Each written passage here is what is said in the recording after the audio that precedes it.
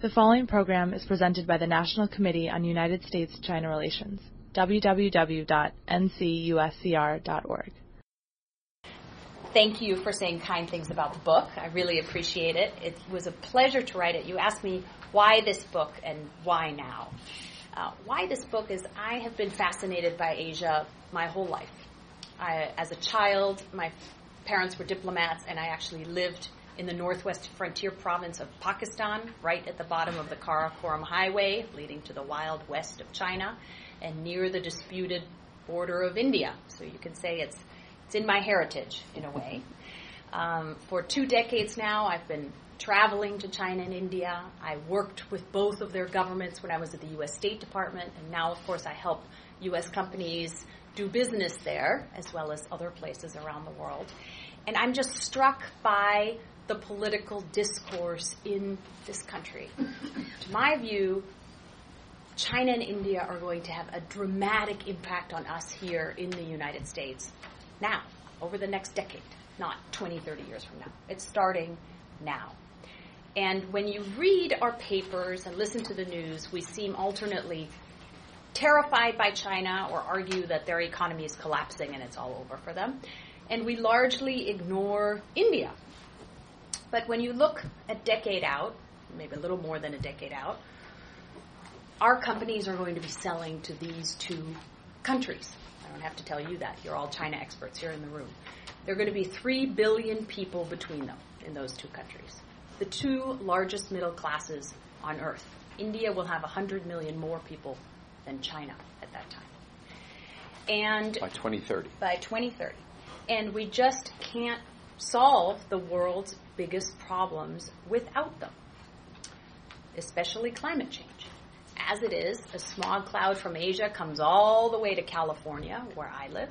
By 2030, China and India will be the first and third largest carbon emitters. India is the fastest growing carbon emitter amongst large economies. So we have to get our relationships with these folks just right.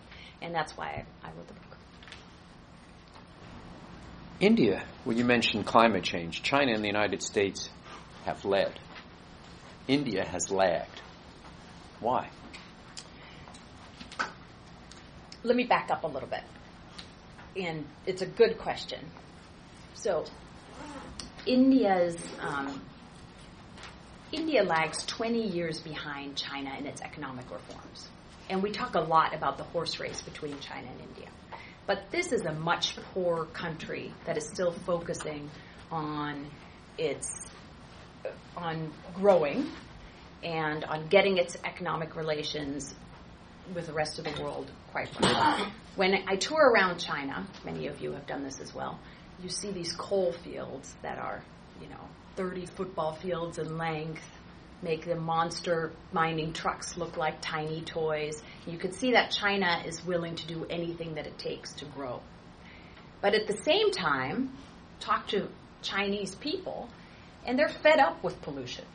You spend a lot more time there than I do, I think. And I think the Chinese government is really genuine in its desire to clean up its act. India, there isn't a huge public outcry about pollution yet, although it's beginning to start. 13 of the 20 most polluted cities in the world are actually in India, not in China. And it's not just air pollution, it's water pollution. When you go to the holy city of Varanasi on the Ganges, there are corpses floating in the water and pilgrims bathing right next to those corpses. India has a long way to go on environmental stewardship and on climate change. Having said all that, it's understandable that they're a little bit slower, and especially that the old guard of Indian diplomats wants to put economic growth first, and they say, not without reason, that even though their carbon emissions are growing very quickly, they're still only 1/10 what American per capita carbon emissions are. So that's why they're a little farther behind, but I think they're catching up pretty quickly. They're getting with the program. You have this great chapter on what you call Half the Sky, which is obviously about the role of women in these societies. Obviously, Chairman Mao made equality a basic tenet of the Chinese Communist Party, gender equality. And India, which is a democracy, seems to still have this extraordinarily bad treatment of women. How do you kind of describe to us why, where that's coming from, and what the future looks like? And you talk about kind of the education of women in China as being a fundamental part of China's economic development, that was kind of a foundation for that development. You describe some of the workers who need that education being women. India is unfortunately one of the worst democracies in which to be a woman. And it's a real blight on the country. If you talk about it in cold, hard economic terms, if Indian women were full participants in the economy, the OECD estimates that their GDP growth would be 2%, their GDP would be 2% higher a year. Then they would have overtaken China in terms of GDP growth. And it's not a matter of the right laws being on the books. India is a democracy. Its constitution is very pro-women and pro-minorities. There are all the right laws on maternity leave and on sexual harassment, largely, on sexual harassment and on domestic violence. But especially for the lower end of the social spectrum, the lower castes and the poor, they're almost not enforced because the state just isn't strong enough or sometimes willing to enforce them. And what's happened, in kind of beautiful Indian style, is that sometimes people take the law into their own hands. So there's this great group, I tell their story in the book, called the Gulabi Gang of women, of low-income, lower-caste women that had finally had enough. So now they go around, they all wear hot pink saris, and they carry sticks. And when someone in the village is accused of having beaten his wife, they go beat up on him. It's a very Indian solution to a difficult problem. There's a lot left to be done, but comparing again with China, the communist system in China, we like to complain about the communist system, but the communists actually did a lot of great things for women. There is, I think, a 78% participation rate of women in the workforce in China compared to 58% here, only 25% in India. Some of that is changing a little bit as China becomes more of a market economy, but by and large, China is not a bad place to be a woman, especially compared to India. What's the literacy rate among women in India? I don't have the statistics right off the top of my head, but it's much lower than men. China has not, during the communist period, had a woman leader. Jiang Qing, you can argue, maybe was close to a leader. But India has.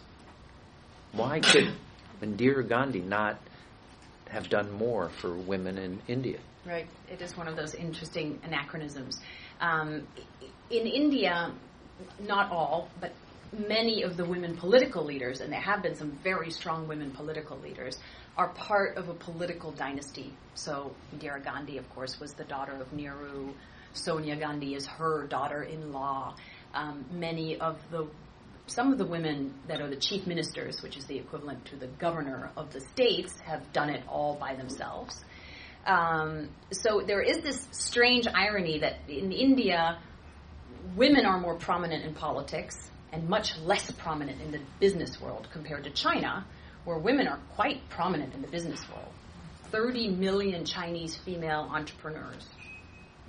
I think there are more self-made female billionaires in China than anywhere else on earth. Some of the biggest, most iconic Chinese companies are run by women, or their senior management team is women. So I can't explain it, but it is an interesting juxtaposition. Talk about India-China relations. Obviously, they had fought a border war. They continue to have skirmishes. What's kind of driving each country's policies in their relationship with each other? It's not, do the Indians just see it as China's allied with Pakistan, therefore can never be their friend, or India's allied with the United States, therefore China says they can never be their friend? What's going on here? Right. When I talk to student audiences about this, I say China and India are frenemies, a little bit of how we sometimes are. A decade ago, when I was in the U.S. State Department, we would talk to the Indian diplomats about China, and they were quite sanguine about the relationship, weren't really worried. That's all changed. And I think what's changed is India has a similar relationship with China than we do. It's their most important trading partner, but the balance of trade is all in China's favor rather than in India's. They have to get along. Unlike with us, there is a contested border in the high Himalayas where the two famously fought a war in 1962. And now that border is increasingly agitated. So far, both sides have strict orders not to shoot, but if you go on YouTube, it's actually pretty funny. There are all these videos of Chinese and Indian soldiers basically throwing punches at each other and then videotaping the whole thing on their smartphones to put on YouTube. So they're worried.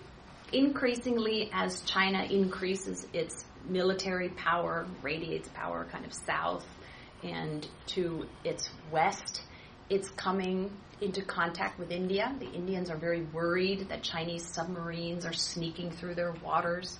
They're worried about the ports that China is helping to build all around India in places as disparate as they started one in Bangladesh. There was one in Sri Lanka. There's the famous one at Gwadar in Pakistan.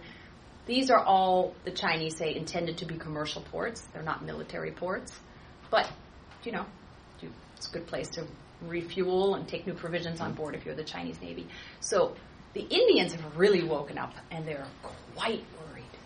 And I think the big difference is when I was in government, you would, for example, never have a joint exercise between the U.S., India, Japan, and Australia. Everyone would have thought that that is much too provocative. Now no one talks about it anymore. We want to have those exercises in a routine way. So they're worried. Should we be worried about a flare-up in Sino-Indian relations? It's always hard to predict the future. I think right now that border scuffles I'm telling you about, no one really wants a flare-up. The Indians don't and the Chinese don't. So I think that will stay contained. I think the submarines in the Indian Ocean are more problematic. And if you had an accident that was mismanaged, you could have a real problem. But do I think they're going to war anytime soon? I don't think so, and I hope not. What is the role of the Dalai Lama and Tibet in that relationship?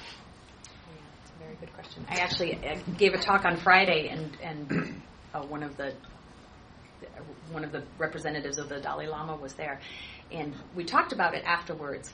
I think it is one small thorn in the side of the relationship, but not the most important one. I mean, this has been an issue since the 1950s, when, as you know, the Dalai Lama fled to India, and he's been living there ever since, peacefully. He's not making any problems. The Indians aren't going to kick him out. But all of the other issues I talked about, I think, are more important in the relationship and more worrisome to the Indians than that one. What about terrorism? The Indians have serious issues with actually Muslim terrorism, and the Chinese do too. Are they cooperating on that? Is this something that they can't cooperate on because Pakistan's relationship with India? Yeah, you would think they would. What hampers cooperation on terrorism is that China, of course, is Pakistan's great friend, the all-weather friend, the relationship that's taller than mountains and sweeter than honey, or whatever the slogans are. So India is, I think, hesitant to do more to cooperate with China on those issues because they're worried that any intelligence they share will be shared with the Pakistanis. And it's a permanent, and they also, when I talk to some of the Indian military leaders, they believe, whether rightfully or not, that Pakistan is allowed to hide because it has a special relationship with China. And so they don't have to do things like turn over the mastermind of the Mumbai attacks because they get a free pass because they're under China's wing. What happened when Xi Jinping went to India for the visit ultimately with Modi, then returned? There was a flare-up on the Chinese-Indian border. What was that? What happened there? I've never been clear. Was it just a mistake? Was it somebody putting their thumb in somebody's eye? What went on there? Well, as with many of these things, no one really knows. This is one of the fisticuffs that I was telling you about that you can look up on YouTube. And one of those scuffles, those little skirmishes, where no one was killed, but still not great to have Indian and Chinese soldiers going at it, happened right when Xi Jinping was in Delhi giving a speech with Prime Minister Modi. Obviously, it doesn't make anyone look good. And, you know, like all these things, you're a lifelong student of China. You don't know if it was intentional to send a signal, if it was pure accident, or if it was someone in the PLA who thought this might be a good time. It's a little bit like when my business partner, when Bob Gates was in China and they tested one of their big new weapon systems. Yes, they rolled out the stealth fighter. That's right. And that was, Bob thinks it was quite clear that Hu Jintao at the time didn't know. Yes, I think that's correct. But nor did the chief of staff. According to people who were at that, I mean, this was when he was there and he was following, you know, really was a pro-constructive engagement visit that they rolled out this fighter, which was kind of like a thumb in his eye. But it apparently was simply the day that they had to do it, nobody bothered to check. Right. Well, and let's say, you know, many of us here in the room have worked for the American government. We're not always so perfect at that signaling either. And we're not always very good at coordinating between our different departments in Washington, so you can see it just being a mistake as well. Is the you know, that we always, when we talk about the Chinese government, one of the things that makes it difficult to deal with at times for those who are supporting constructive engagement is the silos of the bureaucracies, that they don't communicate with each other. So literally, when you have an issue that touches 5 bureaucracies, you don't go to one bureaucracy. You, as the foreigner, actually have to go to all 5 bureaucracies and almost negotiate a settlement among them, which is the settlement with you. Is that true in India? Or you have to take it all the way up to President Or you can go to Xi Jinping, right, which exactly. is not so easy. You go to the top of the leading group, which is difficult. Yeah. Is that the same in India? I think it's a little bit better. It's more like our system where the interaction between the different branches of government, man, it's imperfect.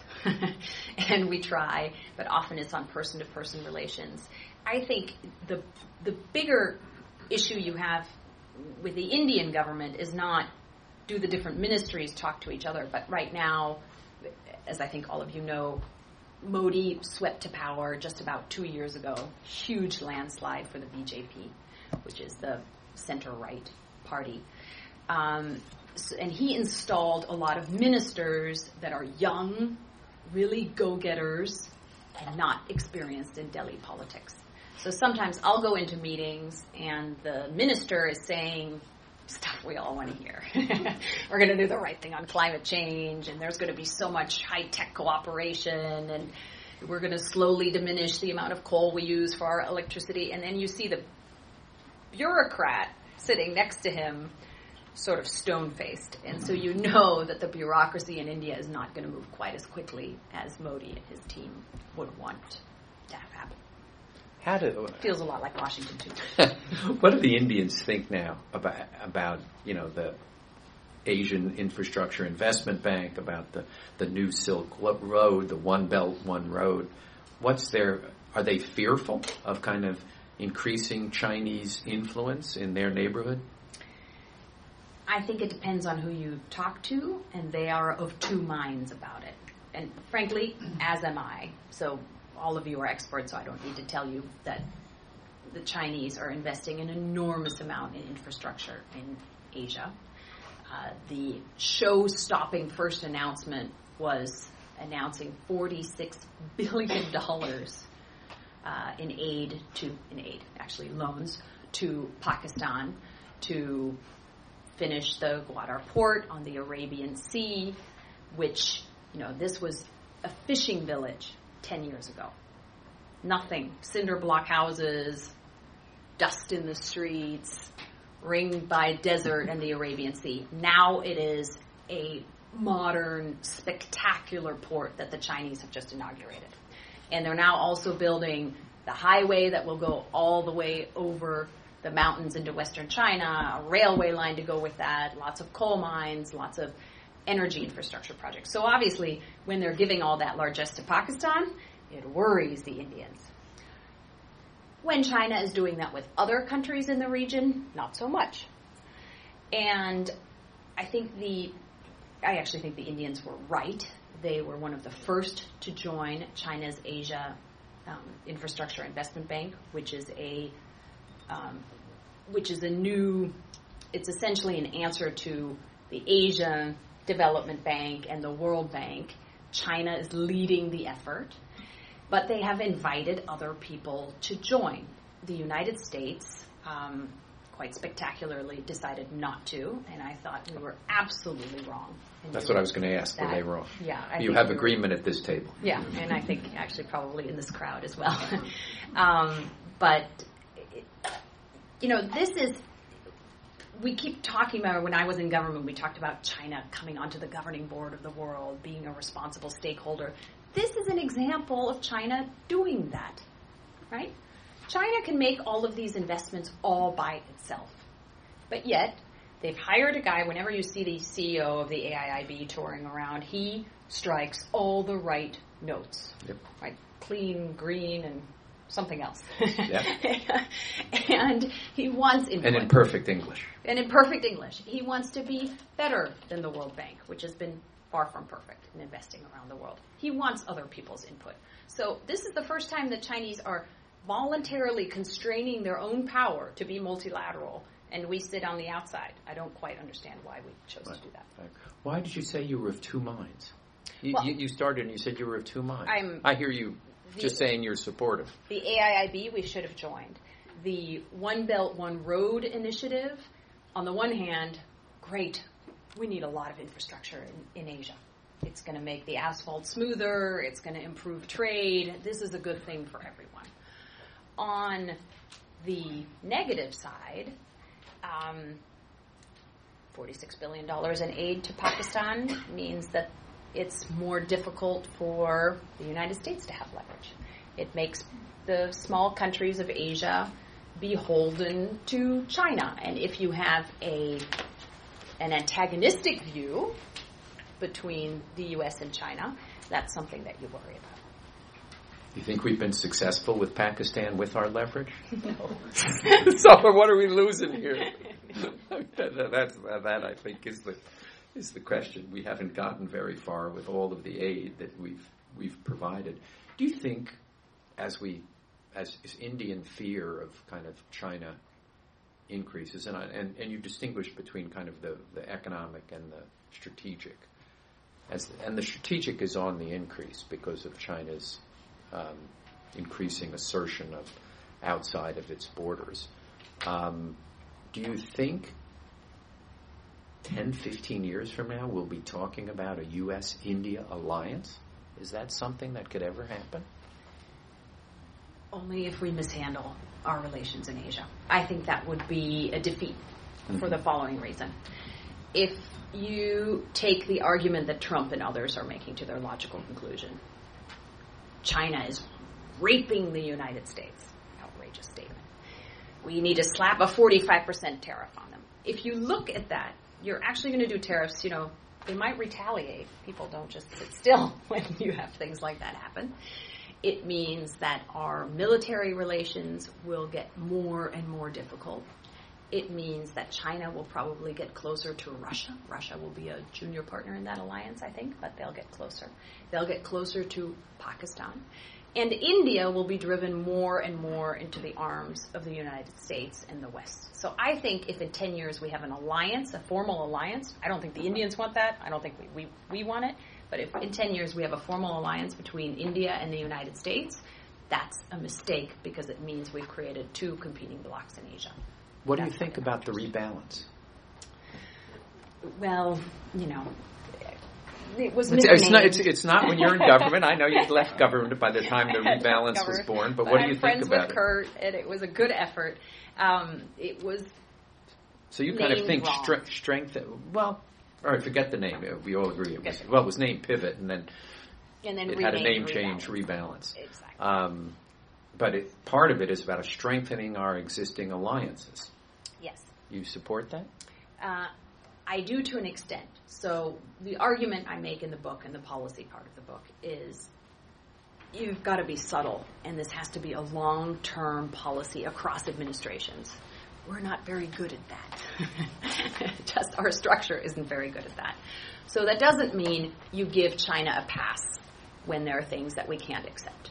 Like, we should keep protecting freedom of navigation in the South China Sea. We should keep pushing back when there is cyber stealing of our intellectual property. All of those things we must continue to do. But you must really make sure you have an open hand. And I think inadvertently, because I don't think this is what Kurt or Secretary Clinton or President Obama wanted, inadvertently the rebalance to Asia took on a threatening tone.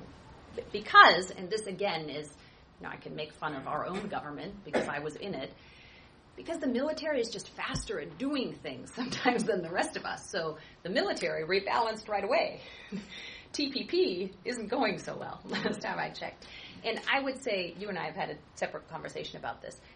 I absolutely think TPP is the right thing to do. I pity poor Mike Froman having to be out there alone pitching the darn thing. We should pass it, but I think we should do a lot more to try to get both India and China, who, by the way, are both on the outside of TPP, into more of the trade agreements. TPP is too high standards, and we sort of said, we're going to set the standard here. If you want to jump off on the cliff with us, you can do it. But, if not, we'll see you later. I think we need to do a little bit more to bring China and India along. So I assume after ratification, you'd be in favor of kind of entering into negotiations with both India and China with an agreement that had, 5 years, 10 years, 15-year phase-in provisions. Yes. So if there are provisions they couldn't meet, they'd be given some period of time to then Absolutely. Comply. Yeah, which I think makes sense. So I take it, given what you're saying, is you think we should not... Well, what should we do about the South China Seas, then? You say when China, we have to protect our right to navigate, and the Chinese are building islands. What are we supposed to do? And saying they've got territorial limits on those islands, and China has a different view from us on what you can do within 12 to 200 nautical miles of an island. So what are we supposed to do? How do we push back?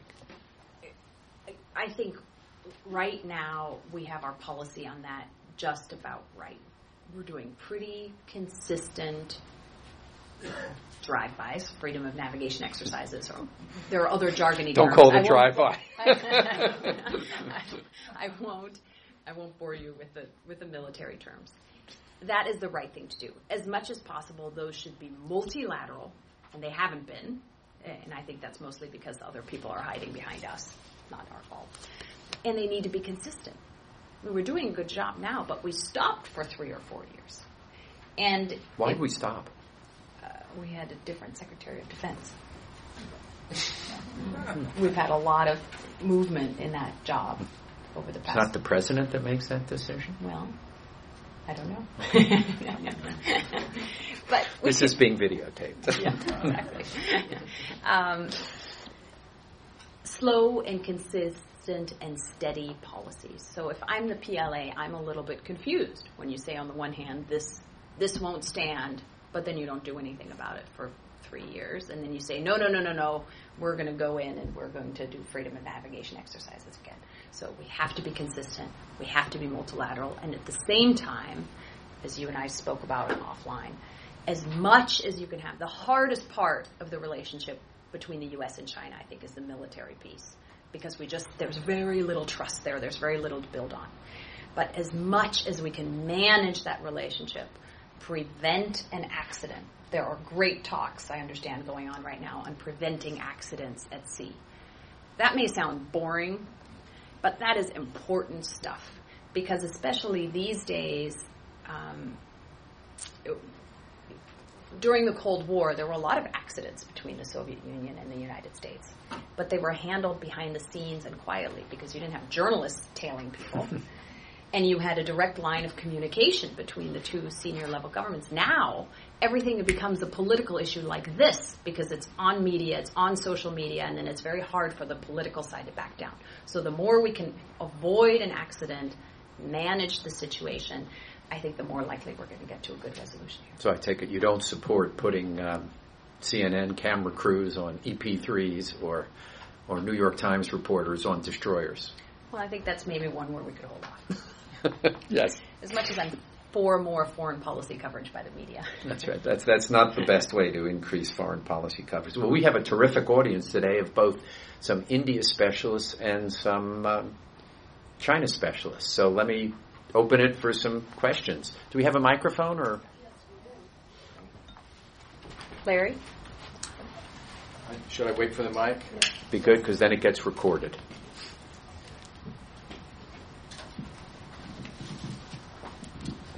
My name is Larry Bridwell. I teach MBA students at Pace University, many of them who are Chinese and Indian.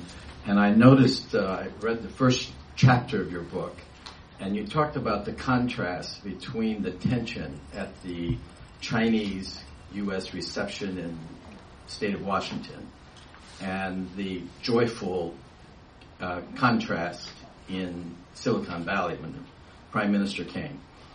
I've seen some recent reports that under Prime Minister Modi, and my young students love Modi, that they are going to electrify every Indian village by 2020, and they have a website which shows the progress on a daily basis. And with the universal ID, they've set up, I think, 300 million new bank accounts for low-income people. Mm-hmm. Now, I say all of this because it is possible you could see huge growth economically in India over the next 10 years, which is market-based and democratic. And if China goes into long-term stagnation because of all the difficulties they're having, it's possible you could have a vibrant economic growth and a vibrant relationship between the U.S. and India that could make China look bad. So what would you forecast in view of all of these bottoms-up initiatives that are taking place throughout India? Mm-hmm. It's a very good question. I think Modi's economic initiatives are great. I also think that he came in with people had completely unrealistic expectations of him. And so I think the Indian economy won't perform quite as well as Modi and his team would hope. And I think the Chinese economy won't perform as badly as our headlines about the doomed dragon would have you believe. So, and here's why I say that. So you're absolutely right about the electrification of villages. They are doing a great job. But there's a lot of work to be done, and governments before them have claimed that they are electrifying all the villages of India. In fact, there was this statistics that they all claim to be electrified, but through graft or through other things, the last mile never quite got connected. The bank accounts, so let me say a word about this because you brought it up. India, actually under the previous government, under the Manmohan Singh government, started a biometric ID program. This may seem really esoteric, but it is hugely important because unlike in the U.S., where everyone has a social security number and an identity, and that identity is linked to, are you alive or dead? Are you ill? Are you receiving pensions? Are you receiving social security? In India, there are no records, right? So a few years ago, one of the founders of Infosys, one of the great Indian technology firms, said, I'm going to do this with 100 of my best engineers. Indian government, leave me alone. I'll do this for you. But they have done, in I think something record time, like 6 years, they created this whole system. They have taken the 10 fingerprints and the 2 iris scans of over 1 billion Indians. Imagine our government doing something like that. They've done it all at it costs something like $3.80 per person. And now each Indian who voluntarily signed up for this has a biometric ID. And instead of, for example, there's one story I tell in the book. If you are a poor farmer in rural India, India has a scheme where you are guaranteed work for 100 days a year. So you're building roads and digging ditches and things, and you get paid. Not very much, but you get a little bit of money. Well, this guy, Ram, whose story I tell, who I interviewed folks who had worked with him, used to have to collect his wages, he'd have to take 1 day off of work. He'd have to ride a bus 3 hours to the nearest town. He'd have to wait in line for the nearest bureaucrat to hand him his money. Maybe he'd have to pay the guy a little bit in order to actually get his money. And so he was getting less than 60 cents on the dollar of what he was owed. With the biometric ID system, you go to your local corner store. The guy at the corner store has a smartphone, put your fingerprints in it, and you get your 500 rupees or whatever you're owed. So it's a huge benefit for the poor. It helps income inequality. It helps to tackle graft from the bottom up. And it has been a huge, really a spectacular success. I think, unfortunately, India has so far to go that alone isn't going to launch them into permanently higher growth rates than China, but it's certainly a step in the right direction. Bill. There we go, Bill. Thank you. Oh, okay. I'll go first, I guess. Sure. You said... Please identify yourself. Henry Antonin. I work at Marcus and Millichap. I used to live and studied in both India and China. Great. You mentioned you don't think, or at least you don't prescribe the next 10 years America have an alliance with India. Would you see before that Japan and India, both to counter China, having an alliance between each other? And if not an alliance, what do you see as the future between those two countries to counter China? Right. Good question. It's very hard to predict anything a decade out, so never say never. India and Japan have certainly gotten a lot closer over the last few years, just like India and the U.S. have gotten a lot closer. The Indians, due to their history of colonialism and then after independence under Nehru and after they were really prided themselves on being the center of the non-aligned movement, which meant that India is the representative of the downtrodden around the world, and we're not going to get into these great power politics. We're not going to ally with either, at the time, the U.S. or the Soviet Union. That generation of diplomats is slowly retiring, but that's still a very important strand in Indian foreign policy. And so a decade ago, when I was at the State Department, you wouldn't even say the word alliance.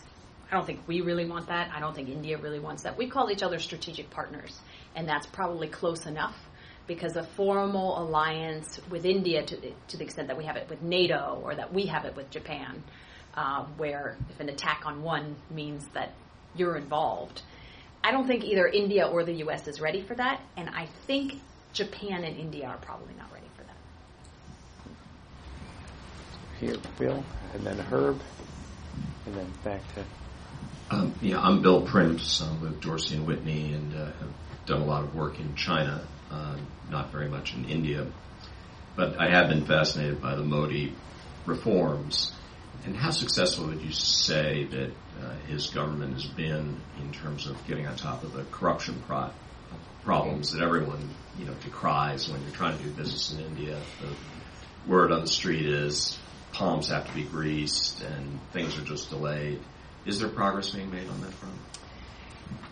There is, but not quite enough. So India, I don't remember the exact ranking, but it's just about where China is in corruption. It's sort of the second, third when you look at the Transparency International Index. Not great. A lot of work to do. Modi came in on a clean government platform, and from what I hear when I talk to folks in Delhi, one piece of it is actually better. So the really close link between the big Indian industrial conglomerates and Delhi has been broken a little bit. They need to get in line and get, there's more transparent government contracting. A lot of the licensing is online. That part is getting better by everything I hear. But there's the Aadhaar scheme, the biometric ID scheme I talked about. That was actually started under the previous government, but that's been a huge benefit, anti-graft benefit from the bottom up. but boy, there's a lot of work to do. I mean, when I was in government, I was stunned. You know, as an American government official, you can't accept anything, like not even a pizza. And I go into one of these ministries, and a guy tries to involve me in a kickback scheme. And I just sort of sat there, naive and blinking, and so he gave up pretty quickly. But, you know, it's everywhere, just like it's everywhere in China. And I think because of their different systems, they've approached it in a different way. In China, it's been all top-down. Wang Xishan, you all know the China story. India, the whole impetus has been bottom-up. So in 2011, a guy named Anna Hazare, who is, you know, he's an elderly gentleman, big spectacles, looks a little bit like Gandhi, started what he calls a neo-Gandhian anti-corruption revolution. He went on hunger strikes. Hundreds of people started falling, and then thousands of people, and suddenly the streets of the major cities are filled. And they called for an independent commission that would quickly investigate graft cases. They didn't get it at the national level. They got it within Delhi. But so there's finally a public movement afoot to do more. Modi's been okay, but there are a lot of other things that you would do if you were going to do it right. You would set up this independent commission. You'd have a real education system that emphasizes ethics. You'd do a little bit more of what the Chinese are doing in spades, which is to arrest the most corrupt of the government officials. And they have a long way to go, just like China does. Herb. Herbert Levin. I have two questions. The nuclear agreement with India, which some of us thought was a big mistake and a disaster and would never work, we turned out to be right. And even though Burns goes around still defending it, would you agree, not that you made a mistake, but that it's time to withdraw, and instead of leaving it out there as if we believed, you know, someday the Indians will start to believe the sun is rising in the west? That's the first question. Should we withdraw from this agreement, which some of us thought we never should have entered into? Mm-hmm. Second is that the U.S. correctly refused to give Modi visas because he was a crook and a human rights violator. Then the Indians never elected him. I mean, it's a parliamentary system, and he got a plurality, and so he gets received as the head of government of a large country, so we receive him. But according to all of the human rights organizations in India, that situation is deteriorated, so he hasn't changed at all there. So I don't see any reason to be terribly polite about Mr. Modi. We are in New York City, where the Indian government defended a lying Indian consular official. To everybody's embarrassment, finally threw her out, and we had to raise money privately to get her maid's family out of India because she was being harassed for having protested the slavery in New York City. So things go on normally. I mean, none of these things require a war. As you may know, the U.S. has a law where we have a human rights commission. The Chinese admitted them to investigate the human rights situation in China. The Saudi Arabians admitted them to investigate the human rights situation in Saudi Arabia. The Indians wouldn't admit them because they don't give a damn what the U.S. thinks about the human rights situation. So my feeling is that 10 years or 100 years things may get better, but I don't see anything very promising going on at the moment in Indian-American relations, putting aside our Secretary of Defense who wants to sell more weapons. That's a problem for us. But how do you view this, putting aside 10 years and 100 years, the last few years? Great. Thank you, Herb. And Herb, by the way, is a 40-year veteran of the U.S. State Department. It told me right before this that he actually was in India in 1962 2 during the China-India War. So we're really grateful to have you here. Thank you. We interviewed the Assam Rifles, and they knew they'd been in Tibet. That's right. Yeah, they knew they'd been across the border. They didn't stay there very long. Let me start with the civilian nuclear deal. So, yes, some people have criticized this deal. I was one of the negotiators of the India civilian nuclear deal, and I continue to maintain that this was absolutely the right thing to do for the following reasons. It's a very complicated deal, but the basic gist is this. India never joined the Nuclear Non-Proliferation Treaty. It chose to stay out of the treaty. It then created a very small nuclear weapons program, which was mostly as a defense against China, okay, and secondarily a defense against Pakistan. They have never leaked their nuclear secrets to anyone, unlike China and Pakistan and many other places. So they have been, by and large, very good stewards of their own nuclear technology. Embedded within the NPT were 2 big agreements. One, that the 5 named nuclear powers would go to 0. That's not gone very well for us so far. And 2, that if people gave up their nuclear weapons, we would be willing to help them with civilian nuclear technology. So when I was in government, we made an exception, and it was a big exception for India, and it was a big gamble. We said, we know you have a few nuclear weapons, 30 or so, not very many. We're going to put that to one side, and we're going to help you with your civilian nuclear technology anyways, for the following reasons. We want to be a strategic partner with India. That was the most important thing. I'll say more about that in a second. For me, as a young State Department employee, the biggest reason, that we didn't talk about very much, but was that India has to find a way to create electricity for its nearly 1.3 billion people. And it has to do so, it can't do so only with coal. You have to find a way to do it in a carbon-free way. And the Indians have this very optimistic view of how much nuclear power they're going to have. If you divide that by 3, you're still saving more CO2 in the atmosphere than the Kyoto Protocol in all of Europe. So the scale is massive. So for me, it was an environmental problem. And third, what it actually did, and I think the big success of this deal, even though it hasn't been implemented yet due to some liability issues that we won't get into here, the biggest success has been, this is exactly what I talk about in the book.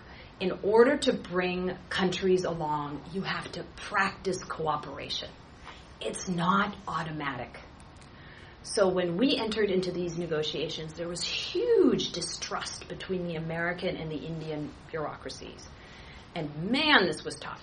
I mean, I was in India 12 times, sweltering conference rooms in Delhi, and we would negotiate, and there would be, on the Indian side, would be some officials who really wanted this to happen and who were negotiating in good faith. And then next to them were sitting other Indian officials who thought America was really untrustworthy and we didn't want to do anything with America. So invariably, we'd come to an impasse, we'd stop the negotiation, and they'd say, go see some museums in Delhi. I've seen a lot of museums in Delhi. And then they would fight amongst themselves. And what happened in that is that we learned how to work together, and the Indians learned how to overcome their distrust of America because we made this big lift. And it unlocked a huge amount of cooperation in other areas, like in counterterrorism, on the military side, on economic things. So I think imperfect, difficult deal, not perfect to defend from a pure nuclear non-proliferation perspective, but on balance, absolutely the right thing to do.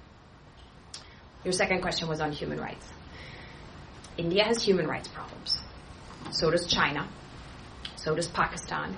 So do a lot of other countries we deal with around the world. That doesn't mean that you turn a blind eye to them or that you defend them.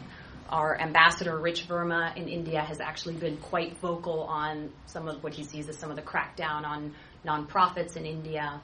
And, you know, there are some problems.